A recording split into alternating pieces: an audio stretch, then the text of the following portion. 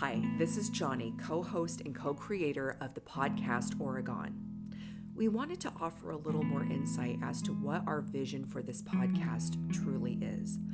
When we came up with the idea, we wanted to have a platform to share information about missing persons and cold cases in Oregon. Typically, we will highlight a different case each episode. However, we reserve the right to do multiple episodes on one case or revisit a case later as information becomes available. And I want this podcast to be informational but also conversational. Dry, just the facts podcasts can get sort of boring, so I'm hoping that we can make the information come alive. Part of how we intend to do this is by having one of the hosts give the details of the case, with the other host being able to interrupt, chime in, and ask questions. I have a question.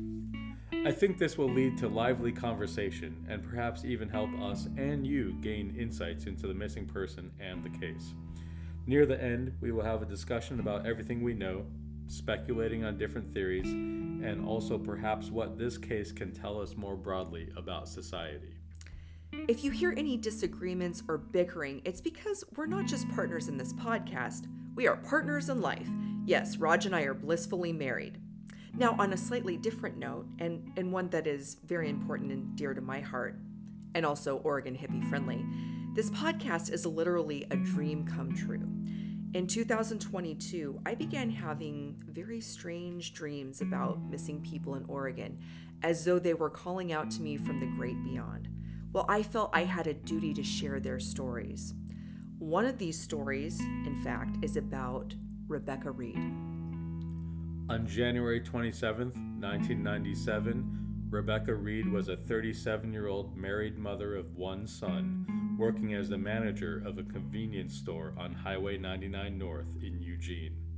It was near closing time when a man entered the store at 1 a.m., armed with a knife. That was 26 years ago, and Rebecca has not been seen nor heard from since. We will give you all the details of her disappearance and suspected abduction in our first full episode, Desperately Seeking Rebecca. I would also like to dedicate not just the first episode to Rebecca, but the entire podcast, as it is in her honor. Her story compels me and then inspired me to make a podcast. I then went to my husband to ask for help, and voila, here we are. It's a reality. We hope you will enjoy our podcast, and welcome to Oregon. The state is Oregon. Our podcast is Oregon.